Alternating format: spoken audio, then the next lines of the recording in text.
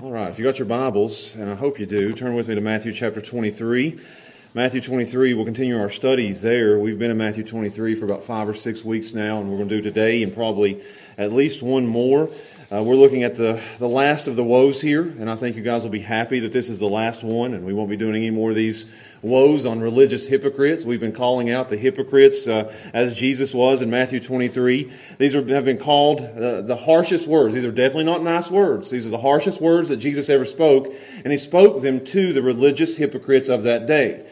And so we've been preaching it and looking at hypocrisy in our own lives and how we can rid ourselves of any type of religious hypocrisy. And the reason we need to rid ourselves of hypocrisy is what the result of hypocrisy. And Jesus will tell us right here in the worst of the woes, that as Jesus drops the hammer on religious hypocrites, He tells them that this is the type of religion that will send you to hell. So ultimately, hypocrisy will send you to hell. So we need to get rid of hypocrisy. We need to make sure we don't have any of that in our hearts. Confess it, be done with it. And today, that is the warning. We need to be rid of any hypocrisy. So let's open our hearts, be honest with God, and read this passage today. I'm going to look at verses 29 through 36. And again, the title of the sermon is Religion That'll Send You to Hell. So let's go ahead and stand together, and we'll read these verses together. Religion That'll Send You to Hell. That's a lovely sermon title for today, is it not? Religion that'll send you to hell. So we're going to read verses 29 through 36. You'll see this today. This isn't something I'm making up. This is something Jesus makes very clear as He teaches us about a religion that'll send you to hell. Starting in verse 29, again, this is the last of 8 woes that He gives. Verse 29, He says, "Woe unto you, scribes, Pharisees, hypocrites, because you build the tombs of the prophets and garnish the sepulchres of the righteous, and say, if we had been in the days of our fathers, we would not have been partakers with them in the blood of the prophets. Wherefore ye be witnesses unto yourselves that you are the children of them which killed the prophets. So fill ye up then the measure of your fathers." These are the harshest words. It's the harshest chapter and the harshest in the Bible.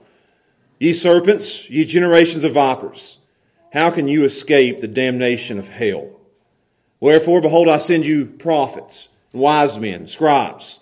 And some of them ye shall kill and crucify, and some of them ye shall scourge in the synagogues and persecute them from city to city, that upon you may come all the righteous blood shed upon the earth, from the blood of the righteous Abel to the blood of Zacharias, son of Barachias, whom ye slew between the temple and the altar. Verily I say unto you, all these things shall come upon this generation." These are harsh words upon religious hypocrites. And we need to hear these words. So let's pray together, and we'll look at religion that'll send you to hell. Father, we thank You for, and we've done this, thank You for the good, kind, gracious, loving words of the Bible. The stuff that we love to hear, the stuff that'll tickle our ears and pat us on the back. God, we love sermons like that. We love to study passages like that. But sometimes we come to a passage like Matthew 23, and these are not easy. These are hard. This is not soft. This is tough. And God, I think we need to hear these types just as much as we do the other types. This is a warning for us all, that we all need to look deep within our own hearts and find, is there any hypocrisy in me? And if there is, rid it, God. Get rid of it and can forgive us for it. So God, help us to truly look at our hearts today, to look down deep into our lives and see if there's any of this there, because it is so dangerous to be a hypocrite. So God, teach us these things today, please. Help me to teach these things with the right tone and the right terms and the right theology, the right truth in the passage here. Help me today, please. And we ask and we pray these things in Jesus' name. Amen. You can be seated. It's been said, and this has been said by preachers throughout the centuries. I don't think this has been given to one man as a quote from him. I couldn't find one person that said this, but many people that have said this. And the quote says, "There's just as many people go to hell from a church pew as they do from a bar stool." I want to say that again because that may shock some of you, and it probably should. There will be just as many people go to hell from a church pew as they do from a bar stool.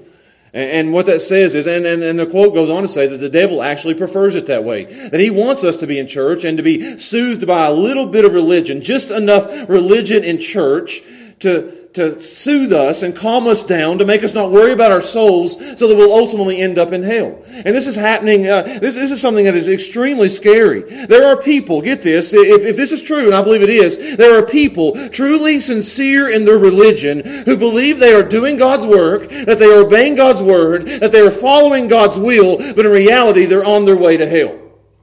I'm going to say that again. I want you to grab this. There are people sincere in their religion who believe that they're doing God's work, they're obeying God's word, and that they're following God's will, but they are actually on a road towards hell.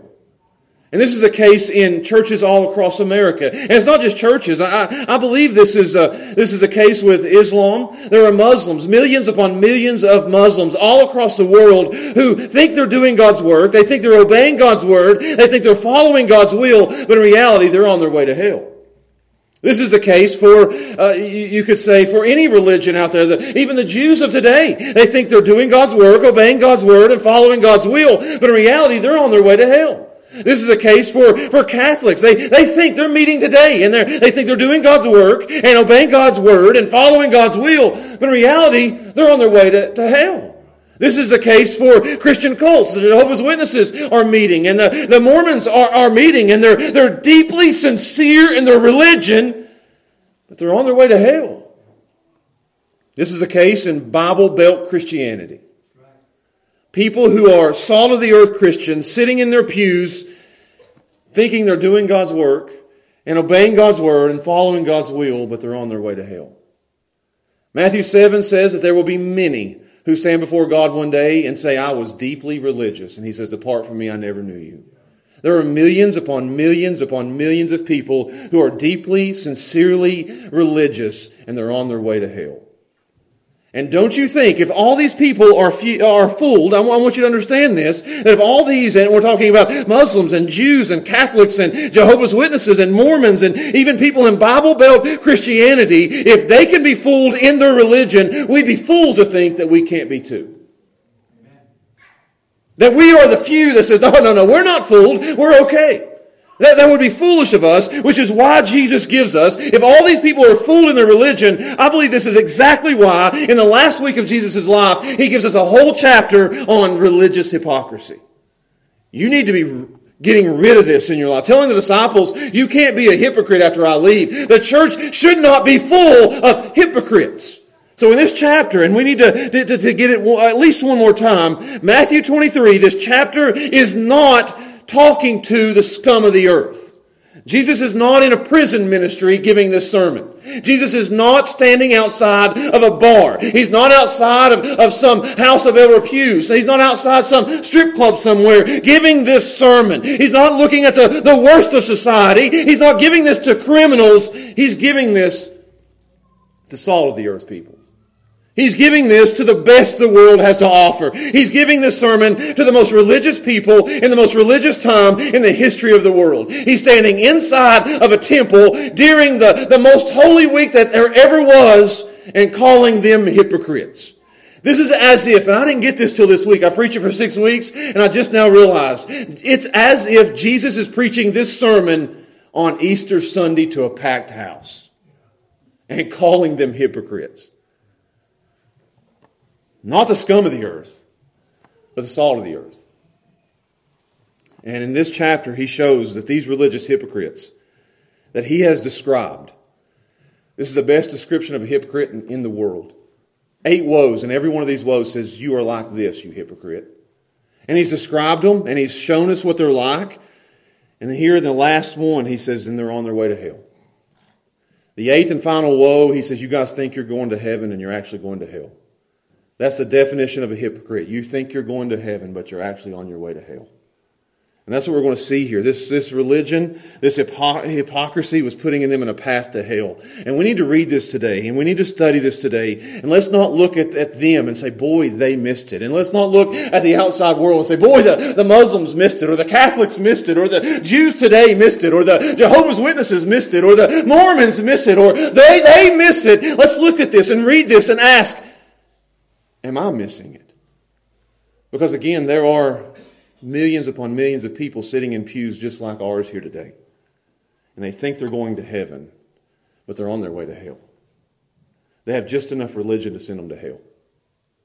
So let's study this today. And I know it's not going to be a fun one. This is not we preached this on Mother's Day, and that wasn't fun. This is Memorial Weekend, and we're preaching on a religion that sends you to hell. But I think this is what people need to hear.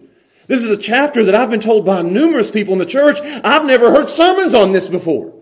We need to be preaching these things. So let's look at a religion that'll send you to hell. I've broken this down in 3 points. I want to show you, first of all, the superiority that they felt. And I think this is typical of all hypocritical religion, that they think they're better than everybody else. I think we could get an amen on that there are religions who look down on everybody else. They think they're better than everybody else, and they did. That's what Jesus says here. Let's follow with it. It says in verse 29, "Woe unto you," the last woe, there's been 8. He says, "Woe unto you, you scribes and Pharisees, you religious people," the scribes and Pharisees, the most religious people of that time. "You're hypocrites." So, woe to you, religious hypocrites, because here's what you do. Because you build the tombs of the prophets and garnish the sepulchres of the righteous. So what they're doing here is they set up monuments. And there's nothing wrong with this. I think we do this. I think every denomination does this. I think our church has done this. That you set up some kind of monument to honor those who came before you. The prophets that was not honored in their time. They were killed in their time and hated in their time in the Old Testament. You would see Ezekiel and Isaiah and Jeremiah. They were not loved in their day, but these religious people said, we're going to honor them.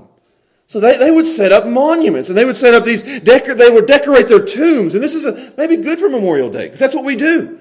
Those who've gone on before, we decorate, we put flags, and we make it look beautiful, and we honor what they've done. Again, we do that in churches. We got a picture of an old pastor back there in the foyer. You got Lutherans who honor Martin Luther. You got Wesleyans who honor John Wesley. You just go down the list of all the denominations and all the different types of Christians that honor these things. Europe is full of all these monuments and different things set up to honor these people who came before them. And there's nothing wrong with that. These big, beautiful monuments to honor those who came before. They wasn't loved or honored or respected in their time, but today we'll honor them. That's what they did. And even today, there's a tomb of the prophets in Israel. And they say that it's a tomb for Haggai, Zechariah, and Malachi. That they had set up and made it so beautiful with flowers, and it was just a beautiful way to honor the past, but it wasn't so much a way for them to honor the past as it was for them to feel superior to the past. Let's watch what it says. Let's go down through here. It made them feel superior to everybody else. Look at this. It says in verse 29, because you build tombs of the prophets, garnish the sepulchres of the righteous. You honor the past. And then you say, what's this? If we had been in the days of our fathers, if it had been us, we would not have been partakers with them in the blood of the prophets. That just drips of superiority. That just drips with arrogance. That if we had been in their day, they were killed and then they were persecuted and they were stoned and they were sewn in half and they were treated so bad in their day. They would get up and tell the nation to repent and turn from your wicked and evil ways. And they were killed for it. But these religious people in that day would say, no, if we were living in that day, we would have treated them so much better. We would have listened to them, and we would have honored them, and we would have followed them, and we would have died right along with them. We would have never sinned like they sinned. We're better than they are. We would have been on the right side of history, not the wrong side. Again, it's arrogance. Anytime you look at somebody in here, we would never do something like that. Superiority. Arrogance. They think they're better than whoever it is they're talking about. They thought they were better than everybody that came before them. We honor the prophets. We honor the righteous men. We honor them, and everybody else cursed them, and everybody else hated them, and we would never be like them. No, we wouldn't do that. We're better than they are. We would have never done that. We wouldn't fall for that. We're better than that. We're better than they are. That was their attitude. A better than attitude. And I think you can see that in churches all across America, that they think churches full of people who think they're better than everybody else. Let me just give you a picture of it. Turn with me to Luke 18. I don't think you're understanding. You're getting it. I don't think I'm getting it across just well enough. But I want you to see a picture of it, not just words, but watch what this was. Luke 18. You guys have heard this story before. I might even preach this next week. I don't know. It says, and Jesus spake this parable unto certain which trusted in themselves that they were righteous, and they despised others. Which means they viewed others with contempt. They looked down on everybody else. They thought they were righteous and everybody else was unrighteous. Look what it says. Let's go on. It says, 2 men went up to a temple to pray. One a Pharisee, which is exactly what Jesus is talking about, and another a publican. And the Pharisee stood up, and I don't have to go far with this. You've heard this before. The Pharisee stood up and he prayed thus within himself, God, I thank thee that I'm better than everybody else. You say, that's not what mine says. Well, watch what it says. I thank you that I'm not like other men. I'm better than they are. I'm not an extortioner. I'm not unjust. I'm not an adulterer. I'm not even like this publican who's sitting in the back. I'm better than they are. You see that?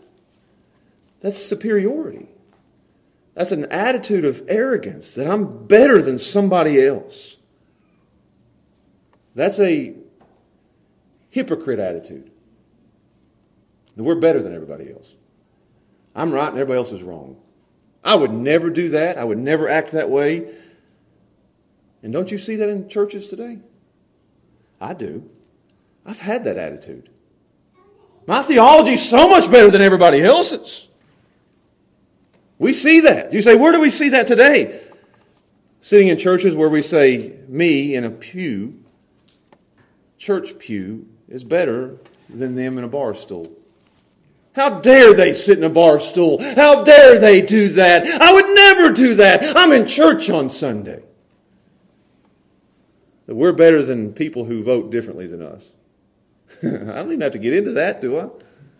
I would never vote like them. Those heathens, those pagans, those godless. I would never do that. I'm better than they are. No, you wouldn't do that, would you? Better than people in other churches or denominations. Man, those Pentecostals are nuts. You've never said that, have you? They're awful. They're terrible. We're better than they are. Our music ain't as loud, but we're better than they are. Josh, you just did that. You talked about all these other denominations and how they're going to hell. Now, Baptists are right. We sit in the back pew and we eat chicken. Better than everybody else. Well, we're better than the people in the pew across from us. We do that?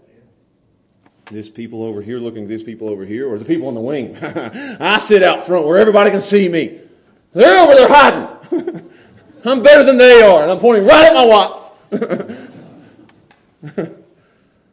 Or how about people I'm better than those people who don't even come to church and just watch online. How dare they sit at home? I'm better than that. There can be a lot of superiority and arrogance in the church. That we think we're better than somebody else. That's what they were doing. And I'm going to tell you, our attitude should not be one of superiority. Our attitude in the church should be one of shame. When we saw the picture of the Pharisee and the publican, the Pharisee said, I thank you, God, that I'm not like everybody else. I thank you that I'm not an extortioner. I'm not evil. I don't vote Democrat. I'm not a Pentecostal. I'm not, all these things. I go to church. I don't watch online. I don't sit in the wing. I sit up front where everybody can see me. I wear a tie to church when everybody else doesn't. They look so bad when they come. I'm better than that. I give more than they give, and I pray more than they pray. And I go to church 3 times a week, and they go 3 times a month. I thank you that I'm better than they are. But then the publican, as it turns the page, back in Luke 18, how did he pray? Smote himself on the chest. Said, God, have mercy to me, a sinner. It wasn't an attitude of superiority. It was an attitude of shame. So the first point was the superiority they felt, but I want to show you the second one is the shame that they should feel. Because that should be what's in our hearts, not a feeling of superiority that we're better than everybody else, but a feeling of shame that I'm worse than everybody else. Well, watch where it goes, because that's what Jesus will say. Would you just follow with me, verse 31. He says, "Wherefore, you're witnesses unto yourselves," which is, I love this, he's exposing the truth. He's bringing it out. He's taking the mask off and showing the depths of their hearts. You're not better than those who came before you. You're the same as them. Look what it says. "You're witnesses unto yourselves that you're the children of them which killed the prophets." You say, what does that mean? To be children of. To be a child of means you're just like them. I get that all the time. My boy Isaiah is sitting right over here. Hate to call him out. Hate to embarrass him. Teenager. Can't stand for me to talk about him now. But I'm going to anyway because he's just like me. He's just like his dad.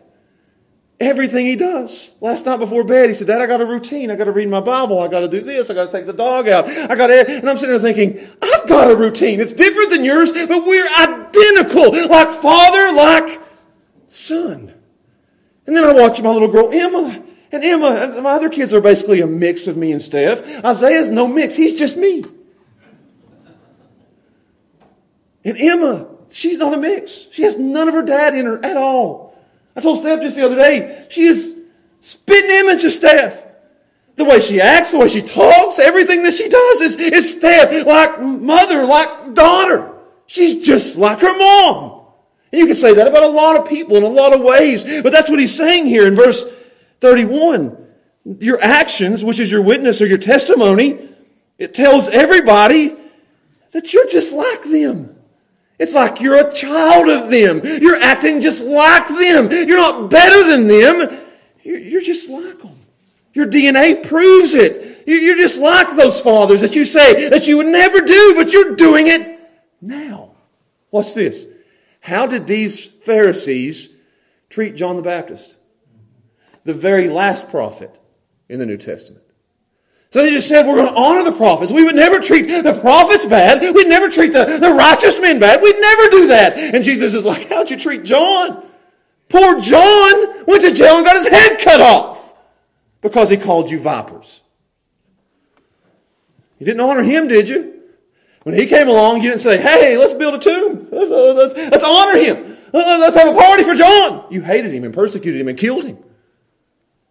Let me give you another one. They hated the last prophet. And in that moment, they're plotting to kill the greatest prophet who ever lived. He's like, you're not better than them. You're worse than them. They killed Jeremiah. And they killed, your fathers killed Jeremiah. And your fathers killed Isaiah. And your fathers killed the prophets before. You're killing the Son of God. You're not just not better. You're worse. I'll show you Matthew 26. Just a chapter over. It shows their heart right now. Because Jesus will finish chapter 23. And that's a sermon to the religious hypocrites. In Matthew 24 and 25, he gives a long sermon on the end times to his disciples. And then we go back to chapter 26. And it says, and it came to pass when Jesus had finished these sayings, which is 2 sermons, he said to his disciples, you know that after 2 days is the feast of the Passover, the Son of Man is going to be betrayed to be crucified. Verse 3, then assembled together the chief priests, the scribes, and the elders of the people into the palace of the high priest, who was called Caiaphas, and they consulted that they might take Jesus by subtlety and to kill him. In that moment, while he is talking to them, deep in their heart is murderous hatred for the greatest prophet that ever lived. I can give you another passage. We won't go there yet. But it's the same thing that in the parable of the vineyard, as the master kept sending his servants to check on the vineyard, and finally he sent the son, and they killed the son. It goes right along with it. You're not just better than them. You're not at all better. You're the same, if not worse. You shouldn't feel superior. You should feel shame. I think the attitude of truly religious people is shame on me. Not better than everybody else. But if not for the grace of God, there goes I. I'd be duped just like they are. I'd fall for it just like them. I'm no better. I'm worse. Didn't Paul say it? I'm the chief of all sinners. I'm the worst of the worst. And God was gracious to me. I don't feel superior. I feel shame. And watch what he says. It's going to get worse. Verse 34. Wherefore, behold, I'll send you prophets. And I'll send you wise men. And I'll send you scribes. And then when Jesus says, I will send you in verse 34, that's with the authority of God himself. Only God sends prophets. And Jesus says, I'm going to send you prophets, which is preachers, wise men, which are teachers, and scribes, which are writers. I'm going to send you these men. And he's talking about the apostles. He's talking about Stephen. He's talking about the preachers and the ones that he'll send in the book of Acts. I'm going to send these to you. And what are you going to do to them? You think you're better, you're worse. You hated John. You're trying to kill me now. And then I'm going to send you preachers and teachers and writers. And what are you going to do to them? Look what you're going to do to them. Some of them you'll kill and crucify. And some of them you'll scourge in your synagogues. And you'll think you're doing God's work. And you're obeying God's word and you're following God's will. When you kill the people Jesus sends. And you'll persecute them from city to city. Read Acts. Full of this. Stephen being the first one. And you can read that sermon in Acts 7. As he stands up before them, he says, you're doing exactly what your fathers did before you. And Stephen's just the next in line. It was John the Baptist. It was Jesus. Then it was Stephen. And then it became Paul, who said, everywhere I went, the people who were after me the most wasn't necessarily the world trying to persecute me. It was the religious hypocrites trying to persecute me. I'll go ahead and say it. The religious hypocrites are often the greatest persecutors in all of history. Ask men like Martin Luther. Who was it that put him to his death? It wasn't the worldly sinners and the pagans, and it wasn't the Muslims who killed Luther. It was the Catholic Church. And you could go on, and Jonathan Edwards, one of the greatest thinkers and the greatest preachers and the greatest writers, preached the greatest sermon and wrote the greatest books ever to be written on American soul, and he was run out of his own church. I mean, this man he is honored today. I mean, I stand up and I love Jonathan Edwards, but in his day, he was hated by the religious hypocrites. Hated. Martin Luther, we love him today, and we celebrate the Reformation and how we came out of and protested against the Catholic Church. They hated him then, but we love him now. We'd sit here and say, I would be right with Luther back then. I would never have treated him like that. Oh, really? Ask Charles Spurgeon, who died of a broken heart because people in his area during the downgrade controversy was running him out of every group that he was in. Hated him. The Prince of Preachers. Everybody loves Charles Spurgeon today. They hated him in his day. I can go on. Puritans. They run them out of their churches. There's a reason they came to America. They couldn't preach in England. Hated them. We love them. We read them. We quote them. And it gives me great hope that if I'm hated today, I might be loved after I'm gone. That's how it goes. Righteous men are rebuked to an unrighteous society. It's just the cost.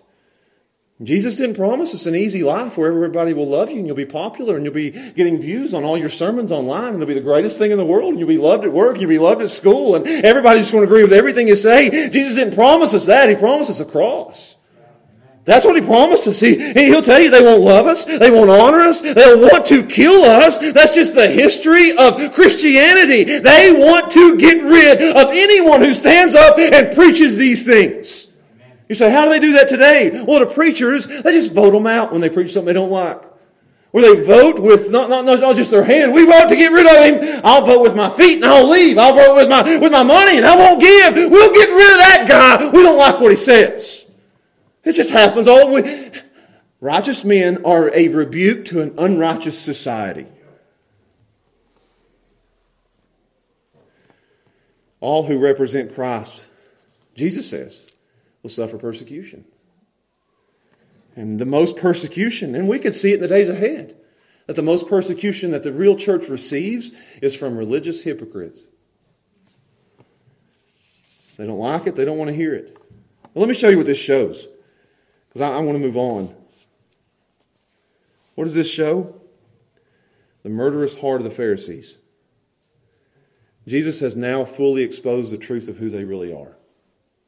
He said it last week, if you studied with us last week, where he said, deep down in your heart, you think you're clean, you think that everything's right, that you're righteous, you think that about yourself, because on the outside, but deep down, he says you have a dirty heart, you have a dead heart, and you have a deceived heart. He told them that, and now he says, we see it. That heart has now come out, and the mask has come off, and you're showing yourself to have an evil heart of murder, of hatred. That you aren't better than anybody else, but you are actually much, much, much, much, much, much worse than you could ever imagine. That you would even kill the Son of God. And let me apply this before we move on. Let's not think that we're any better than they are. Amen. Let's not stand here today and say, thank you, God, that I'm not like the Pharisees. That we are superior to them in any way. You say that, and the question is, do you think that if I was there, that I would have killed Jesus? That I would have been right along with the crowd saying, crucify?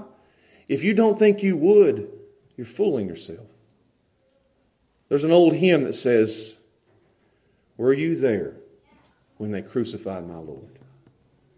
And the song goes on, I don't want to sing it, but it goes on, it says, and when I think about it, it makes me tremble. Oh, it makes me tremble. John Stott says this, until you see the cross as that which was done by you, you'll never appreciate that it was done for you. Would I go that far? That I would kill the Son of God? John Stott again says, until you see that the cross was done by you, you'll never appreciate that it was done for you. There's an old hymn. I love it. I just printed it off this morning. I got my little cheat sheet here. It said, I see the crowd in Pilate's hall. I mark their wrathful mien. Their shouts of crucify appall, with blasphemy between. And of that shouting multitude, I feel that I am one. And in that din of voices rude, I recognize my own. I see the scourges tear into his back. I see the piercing crown. And of that crowd who smite and mock, I feel that I am one. Around yon cross the throng I see, mocking the sufferer's groan. Yet still my voice it seems to be as if I mocked alone. 'Twas I that shed the sacred blood. I nailed him to the tree. I crucified the cross of God. I joined the mockery. Until you see the cross as something that was done by you, you'll never appreciate that it was done for you. Amen. Understand this. This is where our shame comes from. We have hearts that would murder the Son of God. And to think otherwise is to flatter ourselves. To look back and say, I would never do that, when we should look back and say, but for the grace of God, there goes I. We are all worse than we could ever imagine. And I just mentioned Charles Spurgeon, so now I got to quote him. He says, brother, if any man thinks ill of you, do not be angry with him, for you are far worse than he thinks you to be. And I'll add another quote by him. If you have a moral portrait painted and it is ugly. You with me? If you have a moral portrait painted, hard to say. Spurgeon in his English accent probably said it beautifully. If you have a moral portrait painted and it is ugly, be satisfied. For it only needs a few blacker touches and it would be nearer to the truth. We are all far worse than we could ever imagine. We're not better than everybody else. We're actually worse. Which is why Jesus shows them here the severe judgment they'll face. I've showed you the superiority they felt and the shame they should feel. I want to show you lastly the severe judgment that they will face. And he says there in verse 32, "Fill ye up then the measure of your fathers." Fill up the cup is what he's saying here. This is the cup of God's wrath that he's talking about. And the Bible continually gives us that picture of a cup. And as it's filling, it shows the patience of God. That there's a cup and you're slowly, and I hate to keep using coffee analogies and illustrations, but I'm going to, that as you see, you get you a coffee cup, and it's not a small little cup. You got to get a big thing. At least 20 ounces of coffee, or you can't make it throughout the day. You got to be fully caffeinated. So you get a big cup and you slowly pour it in. And that's the picture that he gives us of God's patience with mankind. That his wrath is slowly filling up. And as it fills up, it's coming to the brim and going to overflow. And when it reaches there, God pours out his wrath upon mankind. It's a picture in Revelation. It's a picture of Jesus in the garden when he says, "Take this cup and let it pass from me." And then it doesn't pass, and he takes it and he drinks the wrath of Almighty God, his Father, all the way down to the bottom for us. He takes it down to the dregs, it says, which means the bottom, you could say the coffee grounds at the bottom of the cup. He drinks it to the last drop so that none of us have to face the wrath of God ever. He paid it all. And it says here, in this passage, fill the cup up, which is a picture of all the generations of wrath that God has been patiently enduring. You with me? That from the beginning, all the way till then, that God has been enduring with great patience how people have been treating his prophets. And now he says, you're going to fill it up. Read with me. It says, "Fill ye up to the measure of your fathers." And watch what it says in verse 35. "That upon you may come all the righteous blood shed upon the earth, from the blood of righteous Abel unto the blood of Zacharias." And you can underline A, Abel, Z, Zacharias. You can underline A, Abel, Genesis, Z, Zacharias, the last story in the Old Testament. He's saying from the first prophet ever to be killed, which is Abel, who stood up and done the righteous thing and was murdered by his brother Cain, who we called a hypocrite last week. All the way to Zacharias, who stood up in the temple and told the priests that they were doing the wrong thing, and he was killed on the spot.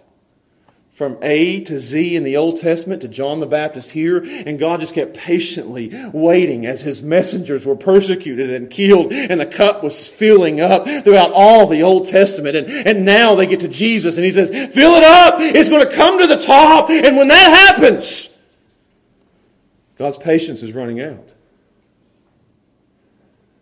And the cup is filling up. And when they put Jesus to death, and they say, let this blood be upon our hands and our children's hands, it reaches the top. And God pours out his wrath on them. Amen. You say, what does he do? And I'll say this before we get any further. God has been patient with America.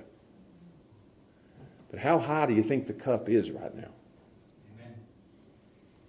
Until it begins to overflow. So watch what happens. He said, we're going to pour it out. All that has taken place from Abel till now, God has filled it up, pouring it out. Verse 36, and verily I say unto you, all these things shall come to pass upon this generation. Which tells me that judgment fell on that religion. You don't have to follow along with me on this, but just a few short years after this, 70 A.D., God poured out his wrath on Israel, upon the religion of the Jews. Temple destroyed, wiped out completely, utterly decimated, to the point where some people say what happens in Matthew 24 is actually what happened in 70 A.D. I don't think they're right. But it was one of the worst things that's ever happened in the history of the world, what happened in Israel in 70 A.D. That's just God saying, you're done. Then the judgment fell on those people. Verse 33, he says, you serpents, you generations of vipers, which is a little sneaky poisonous snake, the kind of snake that looks like a piece of wood that bit Paul, and I think it's at the end of Acts, and he reached down to get some firewood, and that little snake wasn't firewood, and it's poisonous, and it reached up and grabbed a hold of his arm, and that little snake was trying to get out of the fire. And that's what he's saying here, that when you start fire, the snakes start slithering away, and he says, here, you little snake, you little poisonous, evil little animal, you're trying to get away and you can't. This fire is going to get you, and wrath is going to fall down on you. You can't escape the damnation that's coming your way. Wow. Jesus is hitting them here. And understand, these are real people who died and went to a real hell. And it was unexpected. And it was harder for them than anybody else. Nobody had the revelation they had. How scary. Jesus says, you can't escape it. You religious hypocrites. You're on your way to hell. And judgment's going to fall upon all religious hypocrites. It's a bullseye of God's wrath, where He's pouring it. He poured it first on that religion, and then on those in that hypocritical religion. And today, He pours it on all religious hypocrites. We're in a different place, and we're in a different time, but the truth stands the same, that religious hypocrisy demands severe judgment. It demands it. Don't think that because you sit in a pew and you look good on the outside, but you got hypocrisy on the inside, that you're going to escape. There's no escaping the damnation of hell. You can't slither your way out of it. Judgment's going to fall like a hammer. Wow.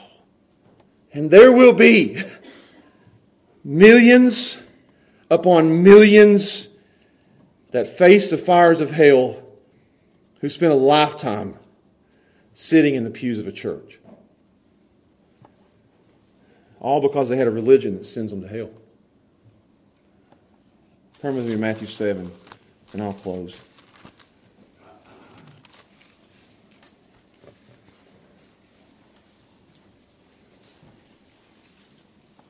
You guys know the passage.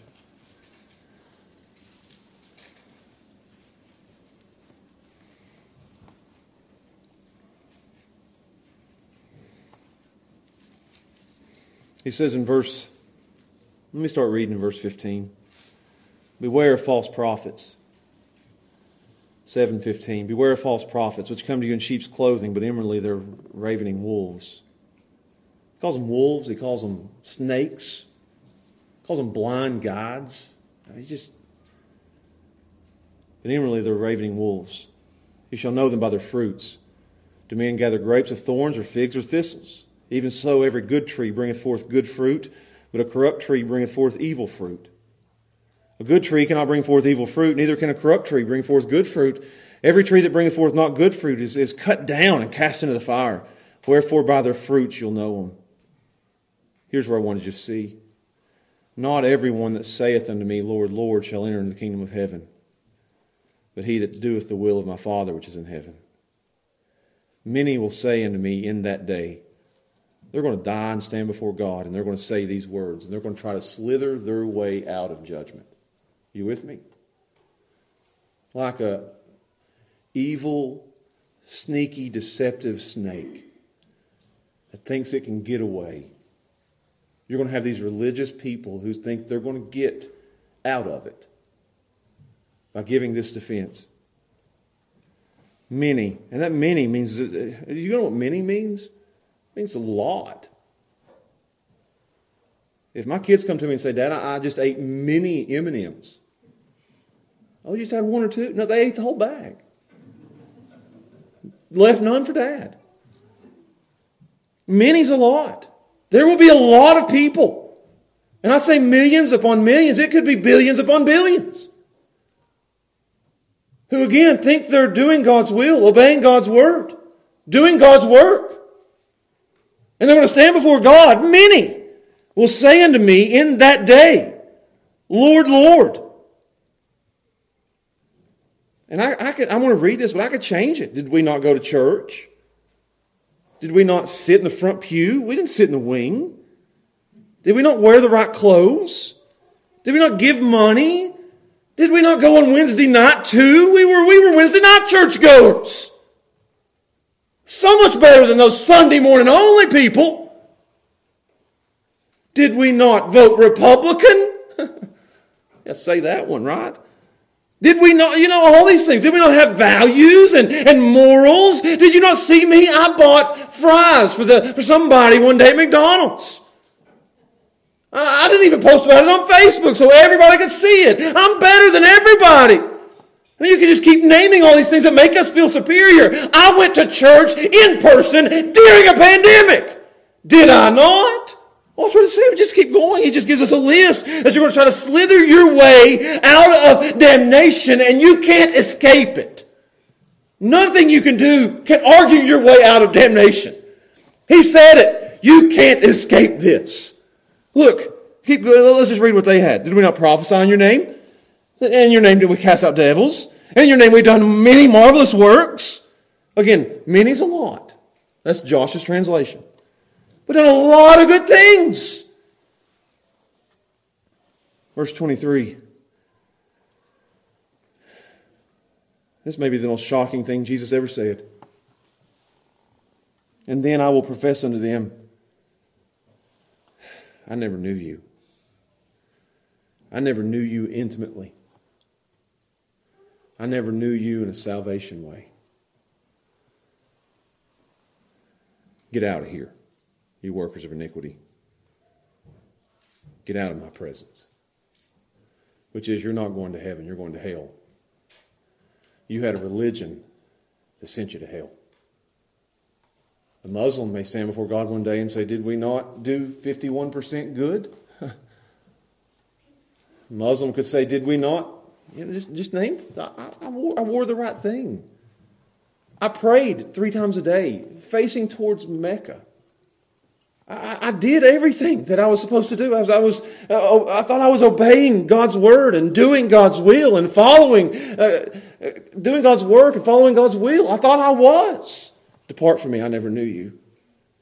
You got Jewish people today who grow their sideburns in their hair and they wear those little hats and they go to the Wailing Wall and they do all these things and they have all these little rituals that they do and they're going to stand before God one day and it's going to be, did I not? I wore the black hat and I had the black clothes and I had the right, I didn't wear the right cotton and all these things. I had it all right. I didn't eat these things. I didn't eat bacon. Don't I get into heaven? Depart from me, I never knew you.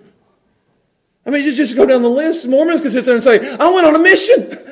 I worked at the food bank over here and wore the same little white shirt with a cut-off sleeve and the black tie and the name tag. And I walked around and everybody made fun of me and talked about me. And I was gone for 2 years and I did this and I did that. I got married and I wore weird things. And I did. Depart from me, I never knew you. You had a religion that sent you to hell. And us, Bible Belt, Salt of the Earth Christians, did I not get baptized? Did I not do this? Did I not do that? I mean, we could just keep naming it. I sit and listen to a preacher for an hour every Sunday. And he wasn't even that good, but I did it. I suffered through it. I went there. We did Bible school and I worked in the kitchen. I drove the bus. Kids threw things at me.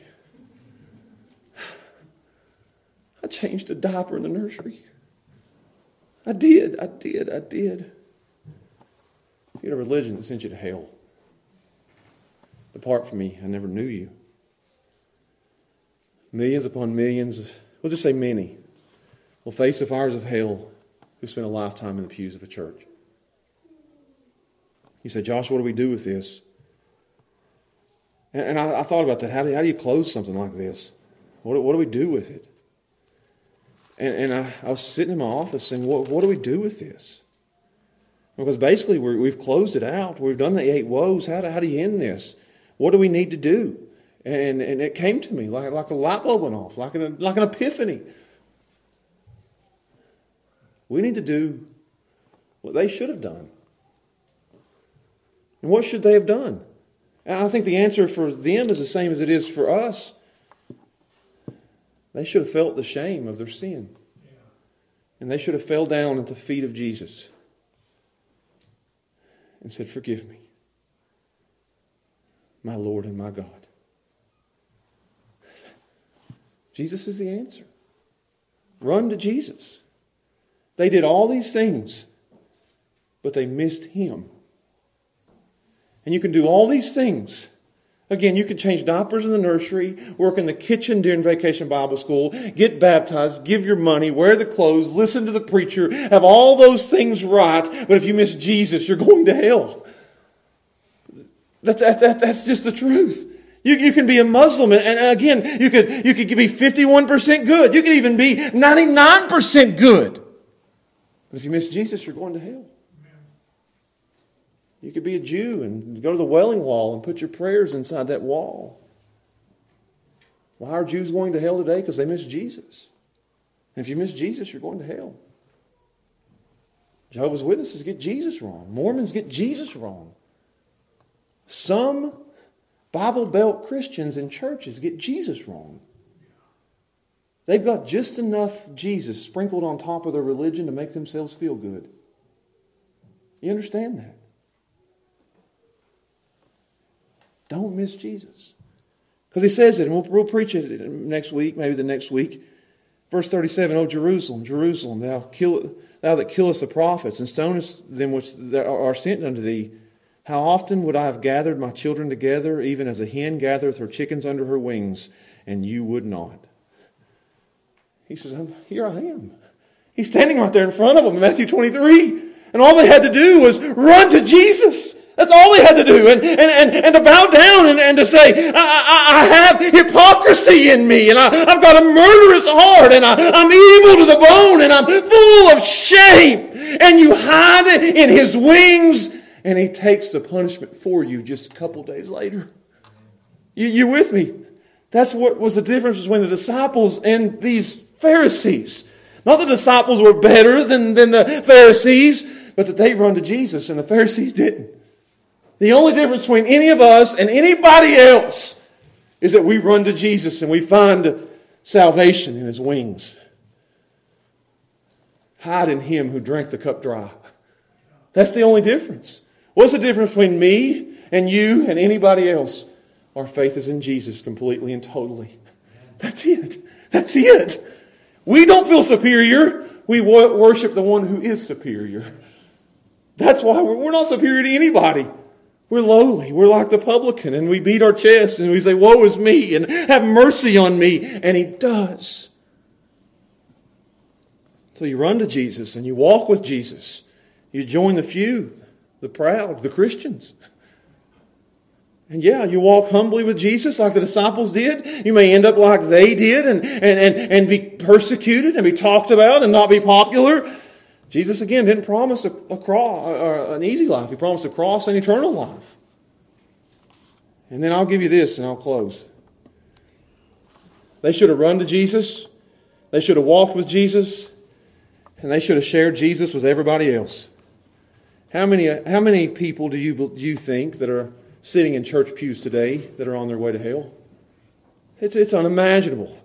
And how many of them need a way of escape and we ain't telling them? We should be sharing Jesus far and wide with religious people. They need to hear that Jesus is the answer, that He's our salvation. And I just wrote down these words last night about midnight. I wrote down, Jesus is the answer. That's the answer to our hypocrisy. Run to Jesus, walk with Jesus, share Jesus. Let everybody know that their only way to escape damnation is to turn to Jesus. Not their religion, not their ritual, not their routine, not their church, not their pastor, not their baptistry, not any of those things. Turn to Jesus. He is, what's this? Our salvation, our mediation, our redemption, our reconciliation, our sanctification. He is our life, our hope, our future. Jesus is our all in all. He's the only way anybody will escape a religion that sends you to hell. It's Jesus Christ. So I call you today to share that with the many religious people sitting in pews who are on their way to hell. You said, Josh, why do you preach the gospel so much in church? Because there's people in the pews who are going to hell. And I was one of them. I was sitting in a church pew, went to a Christian school, got baptized. I mean, you name it. Mom and dad, Christian. Brother and sister, my sisters were Christians. And I had all the religious trappings, but I didn't have Jesus. And then I run to Jesus. And I found forgiveness and mercy. And it wasn't until I felt the shame of my sin until I knew I needed to run to Jesus. I used to think I was better than everybody else because I went to church. Now I know. And the more I get to know myself, the more I realize that I'm just the worst of the worst. And if it wasn't for the grace of God, I don't know where I'd be. But I'd be on my way to hell. So I urge you today, if there's any doubt about where you stand, run to Jesus. Yes. Find yourself in the shadow of His wings.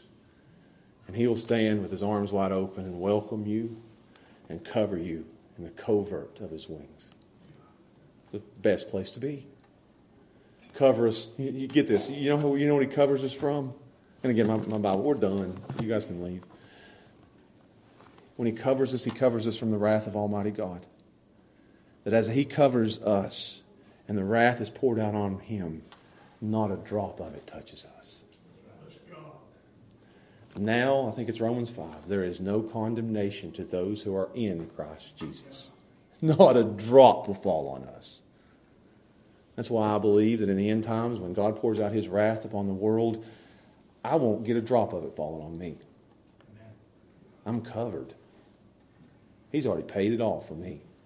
Run to the covert of His wings and find grace and mercy. Get this. Even as I walk with Him in a world that hates Christians, He covers me. He helps me. So I urge you today, if there's any doubt whatsoever where you sit, run to Jesus. Let's pray. Father, I pray that we have a religion here in this church that sends people to heaven, not to hell.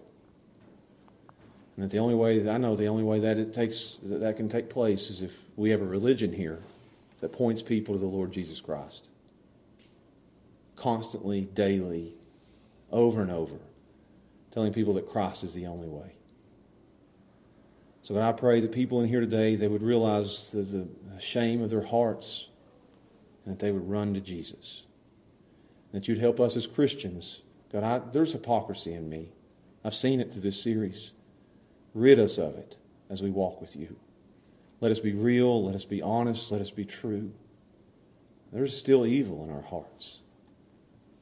Rid us of it. Forgive us for it. And help us to walk closer to you.